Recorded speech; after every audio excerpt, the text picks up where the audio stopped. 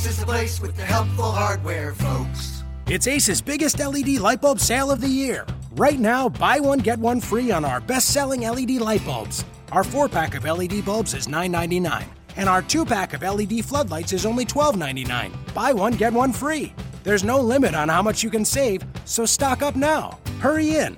Buy one, get one free on long-lasting 10-year LED bulbs, now through Monday, only at your neighborhood Ace. See participating stores for details. On today's show, we're talking playoff scenarios and tiebreakers. The Hornets are still in this thing, plus a wild weekend of Hornets action. The bench swarmers were in full flight, and Cliff very upset. We'll tell you why. We talk more Hornets before 9 a.m. than most people do all day. You are Locked On Hornets. You are Locked On Hornets, your daily Charlotte Hornets podcast, part of the Locked On Podcast Network, your team every day. Let's go! Welcome into Locked On Hornets, Charlotte Hornets news and analysis in your podcast feed every day, whenever you need it. And you know you need it. You still need it this late into the season because it ain't over. I'm Doug Branson, joined by someone who, just when he thinks he's out, the Hornets pull him right back in. My good friend, Nada Edwards. You know, I never thought I would be Al Pacino in The Godfather 3 of this kind of season. But yes, that is me. Just when I think I'm out, just when I think, you know what, it's over, I can start looking at the draft, start scouting the draft, and start getting ready for that. No, they decide, you know what, we're just going to go within a game, with 5 games left in the season. They decided to go that route. I wasn't expecting that. I'm not sure I like that, Doug. And now the question is, Nada, will the Hornets end this trilogy? Will they end it like Michael, alive, or are they going to end like Sonny, with full of machine gun holes? That's the question at this point. Look, at this point, you're kind of right. I'm telling you that I'm just hoping that this doesn't end like The Godfather 3, where Michael's bleeding out at the end. Like, the Hornets are not bleeding out. Well, his daughter, yeah. Listen, don't test me on my Godfather knowledge. I know many people didn't see 3, so they have they're like, three's terrible. Most of them were smart. Again, at the end of the day, they decided, you know what, we're not going to watch it. 2 is enough. And they should have and they were the smart ones. We were the gluttons for punishment. We are also part of the Locked On Podcast Network, your team every day. Head over to iTunes, search Locked On, and find podcast on the NFL, golf, NBA, fantasy sports. It's the fastest growing podcast network in the world. Okay, Nada, we are going to recap this weekend of action for the Hornets. But first, let's tell everyone where the Hornets are and where they could be. After 2 weekend wins, the Hornets sit at 36-41. They finally get out of 11th place in the Eastern Conference. They vault over the Detroit Pistons. The Heat and Pacers both lost last night, so that leaves the Hornets just 1 game out of the 8th and final playoff spot. At this moment in time, the Hornets do own tiebreakers over both the Pacers and the Heat. The Pacers by virtue of a 1-game lead in Eastern Conference play. The Heat by virtue of both head-to-head and a lead in that division record, that all-important division record. So let's take a look at the schedules for the Pacers and the Heat. The Pacers play at home against Toronto and Milwaukee, then travel to Orlando and Philadelphia, and then end their season at home against the Atlanta Hawks. The Miami Heat at Charlotte, their next game. They get 2 days rest before traveling to Charlotte. Then at Toronto, at Washington, home against Cleveland, and then end the season home against the Washington Wizards. The Hornets will have to play as if they have to win out, Nada. But the way the Eastern Conference is acting right now, I'm not sure that 40-42 doesn't get you in. That would be one more loss for the Hornets. I'm not sure if 39 can get you in. 39 might be 39. It seems like I don't know about that. 39, 40 can get you. Oh, 39 wins. I got you. Yeah. 39, maybe 40 wins. Either way, there's still a really good shot. More importantly, and you didn't factor them in, but Are we sure Atlanta isn't going to continue this skid? I mean, they lost. That's a great to the point. Nets. Lost to the Nets, and they are 9 out of their last 11. They only they're 6th in the Eastern Conference, but they are only one game above 500, and they end the season, Nada, with a back-to-back against Boston and then at Cleveland, then another game against Cleveland. They play the Hornets, and by the way, Cleveland fighting not for their playoff lives, but maybe for their championship for that one spot. lives. Yeah, exactly. So Cleveland's going to be playing at the end of this season. They play the Hornets on the 11th, and then in Atlanta. They play. They play the Hornets on the 11th in Atlanta. Then they finish out on the road at Indiana. I got it right. There we go. Here, and remember, big part. Hornets went 3-1. So they do have the tiebreaker over them. Got the tiebreaker over Atlanta too. Huge. Yeah, that's huge. If they get the win, if they get the win against, and then they should have it either way. Because if they go 2-2 against Atlanta, they still have the division lead. I thought the Hornets. That's the thing. I think Hornets went 3-1 against. Well, they still have. Atlanta. Well, they still have one game against Atlanta on the 11th. That'll be the fourth and final. Okay. Be the fourth and final contest. Okay. Just making sure, but that's again, they have a lot of tiebreakers. Point is, we thought that they would have to win out, but I'm just not sure. I said I didn't know that the Eastern Conference was going to play this poorly, but I thought that 40 and 42 could get the Hornets in, and now I'm more confident in that estimation more than ever. But the Hornets can't play like that. I mean, they've got to have because they've got tough games against Washington. They've got tough games against Atlanta. They've got a tough game against Boston. But that's, to me, the Boston game. That's what I'm targeting because they haven't beaten Boston at all this year. And it seems like forever since they've been able to beat Boston at all. And Boston, number one team in the Eastern Conference. So I'm just saying, I think if they lose to Boston, it's not over. I don't think that's the thing. We keep talking about 40 and 42. The way this team is playing, I mean, the game that worries me the most this week is Wednesday. Against that Wednesday game, because I think they'll show up against Washington. That turnaround though against the Heat in a game that both those teams need, and one team has 2 days of rest. That's a huge difference, man. Well, it is important to note. I mean, this schedule continues to be difficult because they will have 2 more back-to-backs to deal with before the season is over, Tuesday and Wednesday, and then they end the season on a traveling back-to-back. Yeah. So this thing is going – that's why maybe they can't afford to lose to Boston because that traveling back-to-back at the end of the season could decide a lot of things. But you know that if the season is on the line, maybe back-to-back doesn't matter. Maybe back-to-back doesn't matter. They just discard the fatigue because, look, you're playing for your absolute playoff lives at that point. And one more thing we do need to factor in before we get any further into this discussion. Remember, Cleveland plays Boston this week. Mm-hmm. So that may determine whether Boston is resting guys at that point. Very or true. Cleveland is resting guys. Well, and Cleveland's absolutely. It's amazing to watch what's happening to Cleveland. But first of all, I don't know if you caught that Cavs and Pacers game or caught some of the highlights, but that game was absolute bananas. And I was watching it closely because I know myself and other Hornets fans cheering for a Cleveland win at that point to drop the Pacers another game. And the Pacers were giving the Cavs all they could handle. Paul George one-on-one with LeBron James going back and forth. And then you had LeBron James and Tristan Thompson, double T, going at each other on the bench with Tyronn Lue just sort of hanging on. Hey, guys, it's okay, guys. So basically what you're telling me is you're calling Tyronn Lue Jeff Van Gundy in that big melee. Wow, that's what you're calling him. That's essentially what you're calling him. I don't know.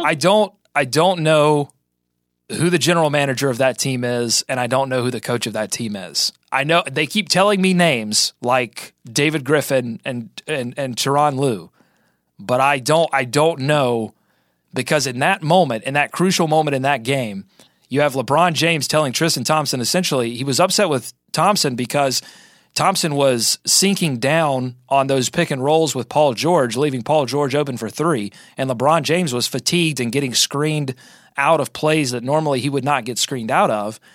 And Tristan was sinking down, presumably because that's, listen, Tristan Thompson's a good defensive player, a great defensive player. So if he's doing something, he's not doing it out of laziness. He's doing it because he was told to do that. So one would presume that he was told to do that by his coach, Tyronn Lue. Well. And then look, LeBron James was upset because he was not, helping out on those pick and rolls and jumping up and guarding Paul George, and Paul George was just draining 3 after 3 in those 2 overtime periods. And then Thompson was clapping back. And again, I'm no lip reader, but I have to assume that he was saying, look, I'm doing what again, Thompson is a good defensive player. And Thompson was giving as good as he got. And that was the thing that surprised me about that. Locker room is weird right now. Although we've seen this out of LeBron-led teams before. We've seen him physically go after Mario Chalmers. Yeah. That was the one thing that struck me as kind of funny. Basically, Tristan Thompson saying, you know what, you got me paid, but I'm not Mario Chalmers. You are not going to talk to me while these cameras are around. You are not going to embarrass me. No. Yeah. And LeBron said after the game against the Pacers that he has to do a better. It's been one of the things in his career that has been very interesting to watch, is that he is not afraid in front of cameras on the court to show up other players on his team. And he said after that game that he has to be better about that you got to take it to the film room and not do it out on the court, not show people. I mean, Kobe used to show up players in practice. I don't know how much he did it during the game. I'm not sure how much Michael Jordan did it during the game.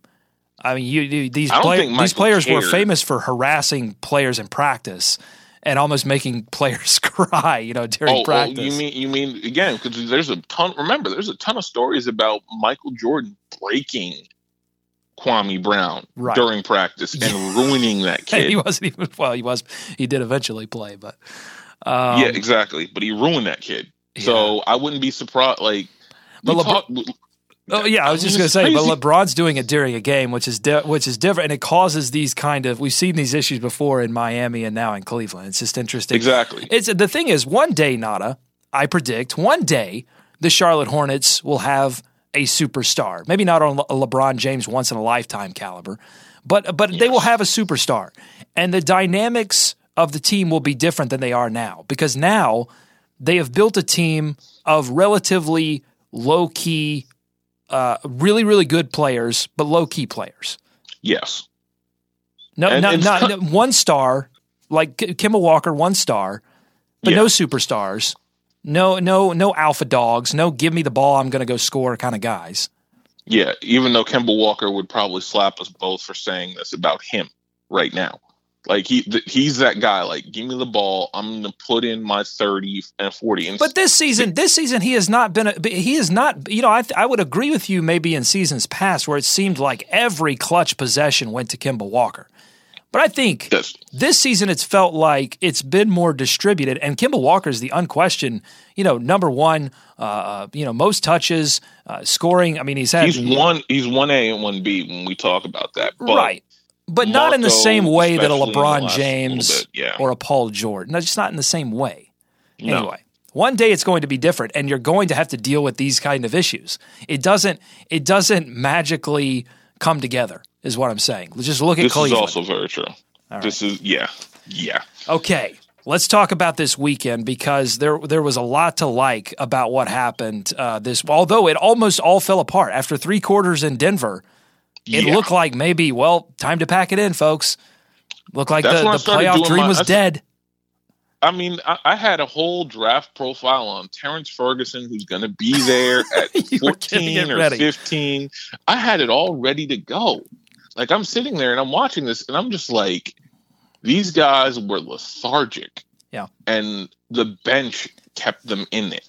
And when you get 50-plus points out of your bench, when there were weeks where we wouldn't get 50 points out of the bench combined, like over 4 games, you'd be like, bench scored 12 here, again, 10 here, again, 12 here, and it wouldn't equal 50. But 50 points in one game? Bench play was spectacular this weekend. 22 points from Frank Kaminsky, 7 of 13 shooting.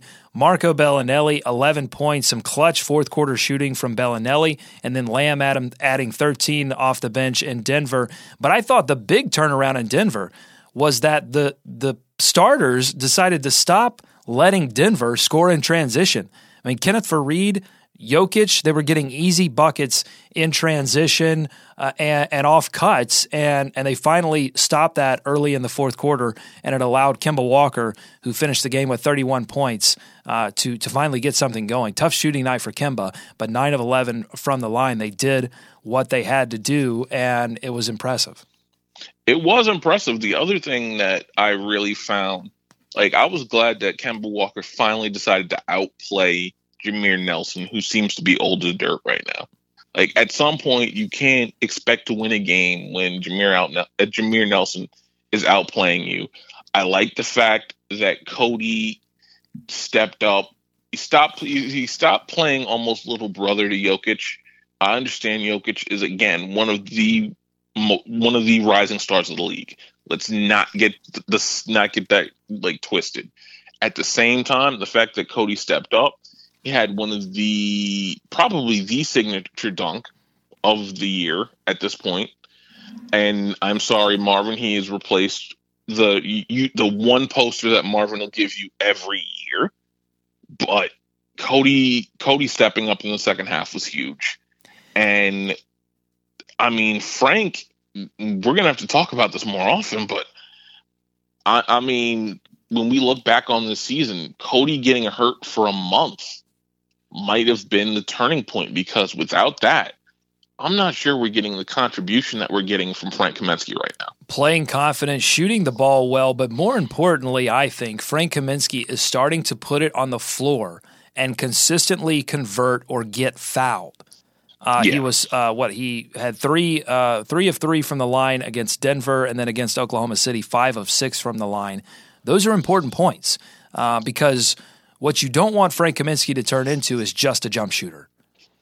Because the other thing though is that Frank Kaminsky's offense has outweighed his defense, and that's what we always said. It's like, look, Frank Kaminsky is not going to become a great defender overnight. And even in these past 2 games, he has made defensive mistakes, coverage mistakes, but his offense, his offensive contributions are outweighing that, and he has become the de facto Hornets' 6th man. 27 minutes against Denver, 25 minutes against Oklahoma City. He is becoming playable for extended minutes. Part of that is that they can pair him with Marvin Williams, who had absolutely spectacular defense this weekend, 3 blocks in each game, and those were just the registered blocks. I really feel like he had a couple of sneak blocks in there that the scorekeepers missed. Because, a lot of change shots, yeah. Yeah, and the biggest change shot of all, Oklahoma City trying to make a comeback late in that game, Russell Westbrook getting out into transition in that third quarter, and Marvin Williams dealing with Russell Westbrook in transition, not fouling, making him miss a shot one-on-one. I mean, that's a play that Russell Westbrook wins 9.7 out of 10 times. 9.9. Too low. Too low. All right. 9.9. All right. 9.9. And the other thing, one more guy we do have to highlight who's gotten immensely better, and we don't talk about it enough, is Jeremy Lamb. Yeah. Because with Jeremy Lamb and him being the de facto point guard in that second unit and being able to initiate the offense and allowing Brian Roberts to be less of a liability per se. He's played so well. How dare you? No, seriously, like Roberts has played so well over these past 2 games. He's played so well, but at the same time, he's not initiating the offense.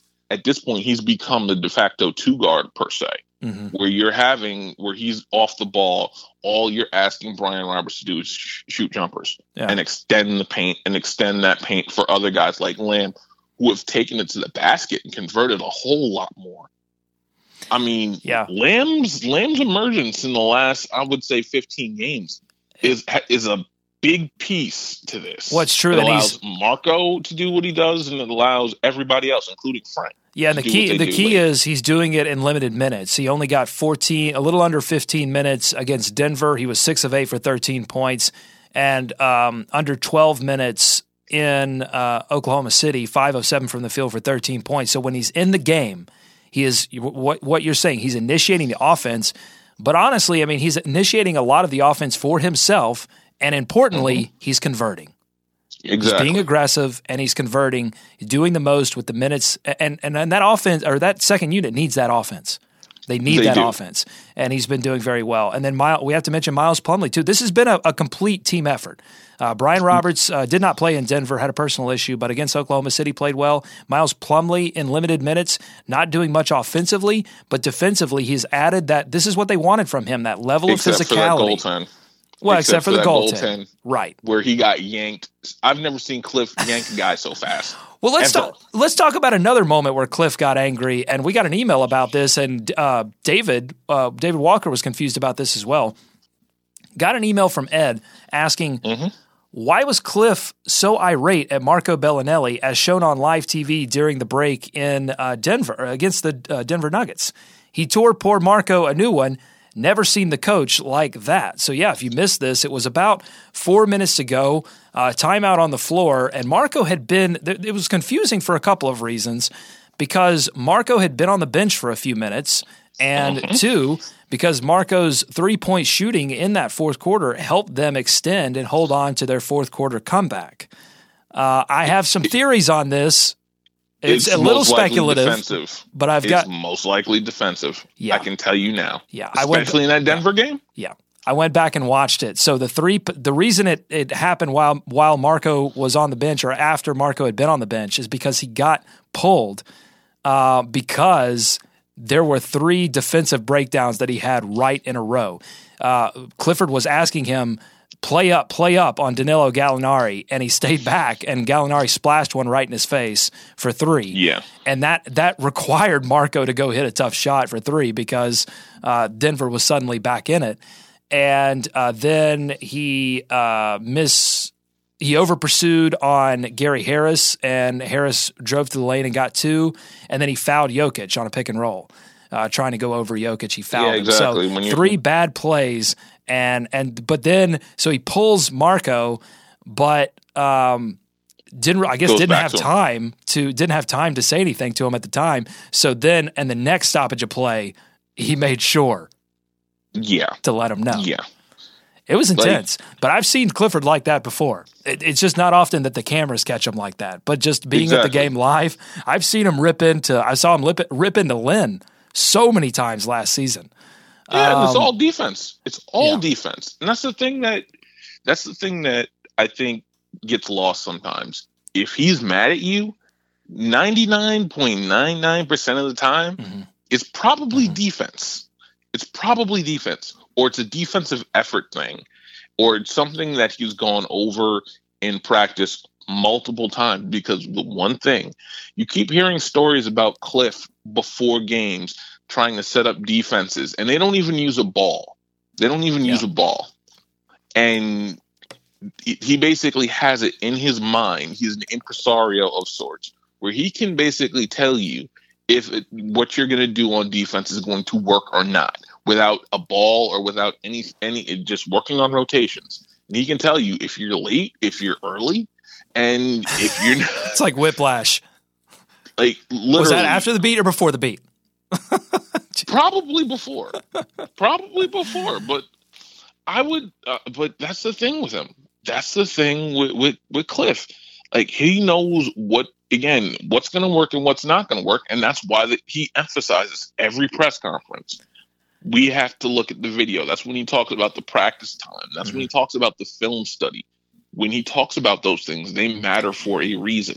And I think he gets even more upset when players are looking for their offense and energetic on offense, which Marco was. I mean, he was moving the ball expertly. He was moving off ball very well, and he was rising up, looked very energetic on offense.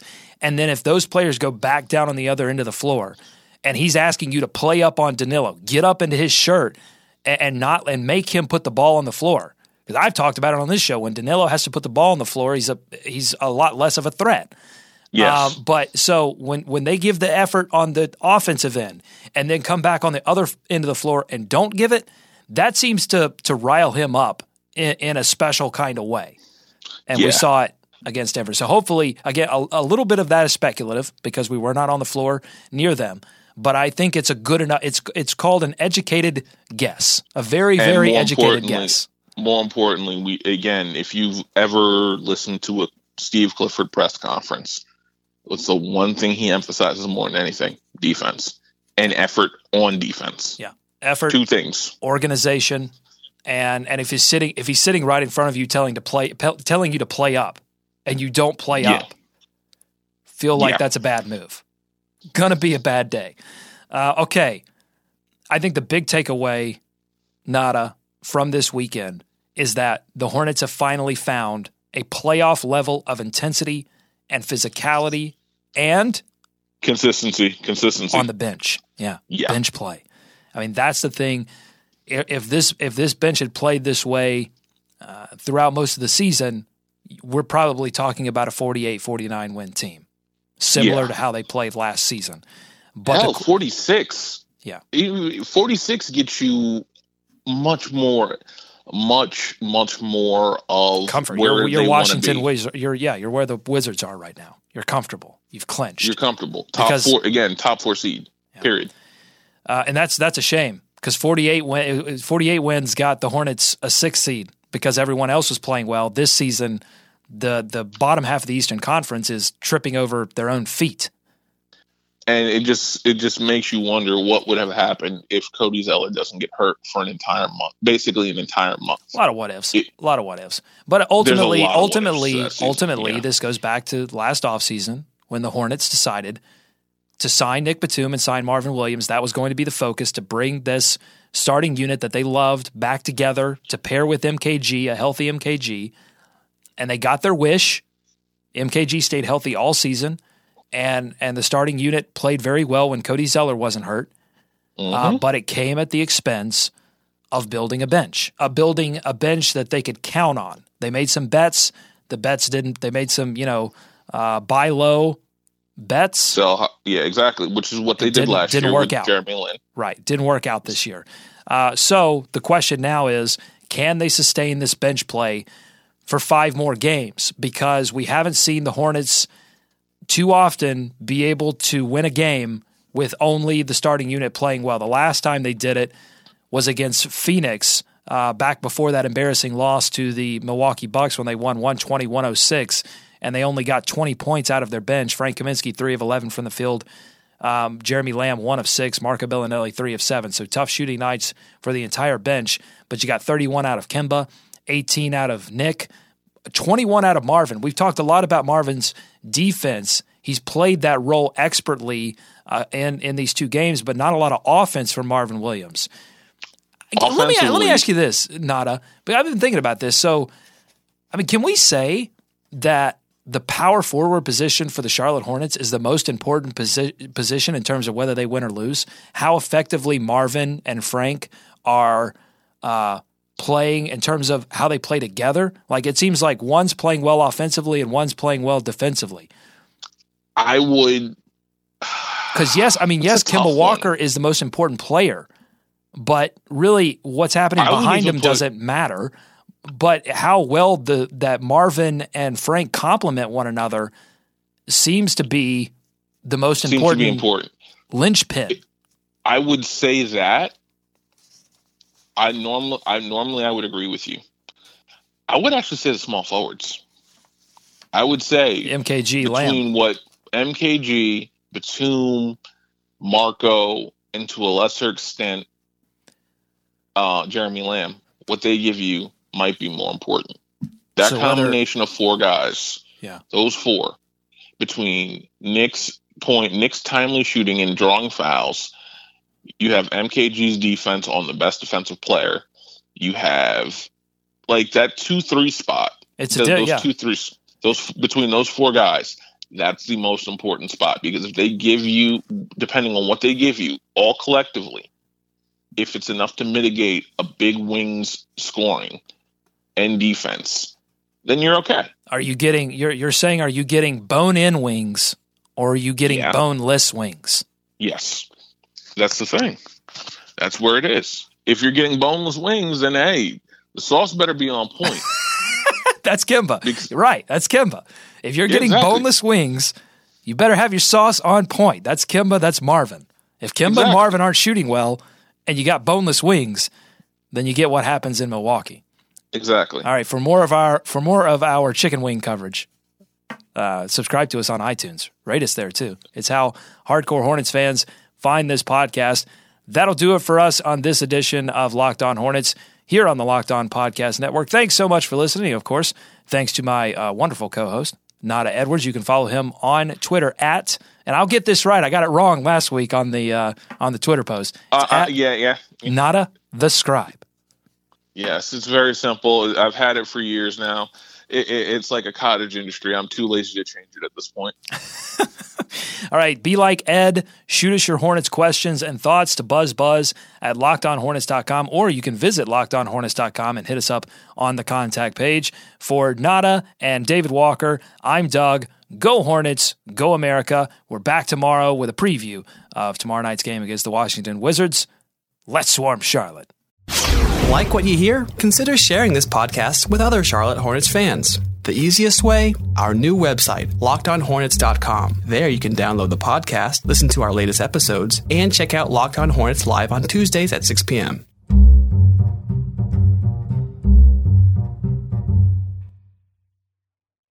Ace is the place with the helpful hardware, folks. It's Ace's biggest LED light bulb sale of the year. Right now, buy one, get one free on our best-selling LED light bulbs. Our 4-pack of LED bulbs is $9.99, and our 2-pack of LED floodlights is only $12.99. Buy one, get one free. There's no limit on how much you can save, so stock up now. Hurry in. Buy one, get one free on long-lasting 10-year LED bulbs now through Monday, only at your neighborhood Ace. See participating stores for details.